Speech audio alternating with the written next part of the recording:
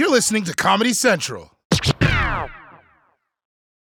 Hey, it's Roy Wood Jr., and since we're all stuck in our homes because of the Rona, they're making me review the greatest pandemic movies of all time. That's right, my gift at my job is to watch movies of people horrified of the spread of an illness. I better get a raise for this shit. First up, Contagion. Now, if you're looking for hope in the midst of all of this COVID-19 nonsense, do not watch this movie. This movie's so real, even Neil deGrasse Tyson was looking at it like, yep.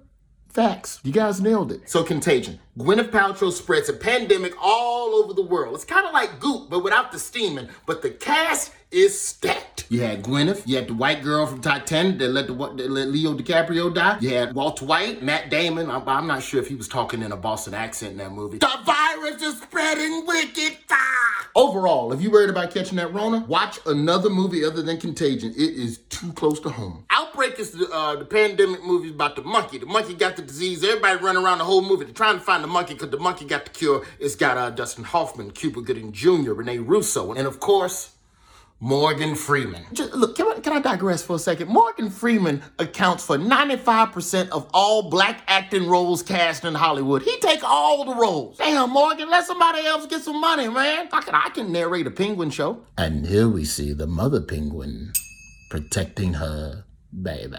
Now, the virus in this movie is so bad, all the scientists have to wear them yellow garbage bag suits, which makes you wonder if Billie Eilish knows something we don't know. The other thing to know about this outbreak movie is that the president in this movie has a big idea. He's gonna stop the virus by bombing the city that it's in. Please don't show this movie to Trump. We mess around and wake up tomorrow morning, Seattle won't be here no more. If you live in New York, you're safe. We got a Trump hotel. Lastly, 28 Days. And I know what you're thinking, it's a zombie movie. That ain't no pandemic. If you get bit by a zombie, it go through your blood, you turn into a zombie. That's a virus. I ain't got time to be explaining this to y'all. Go somewhere and Google something. All right, so this is how 28 Days work. It's a bunch of zombies running around Britain, and they eating everybody's brains, which I completely understand if you ever had British food. They put beans with their toast. Brains probably taste the same as beans with soggy bread. Zombie was probably like, you know what? I really appreciate the offer for the beans and toast. I'll just have some of your cerebellum, yeah?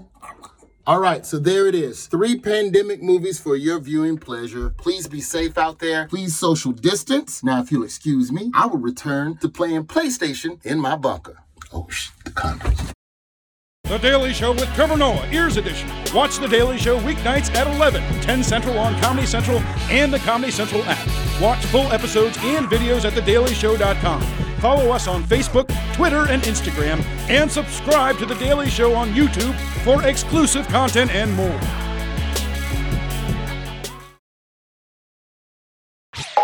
This has been a Comedy Central podcast.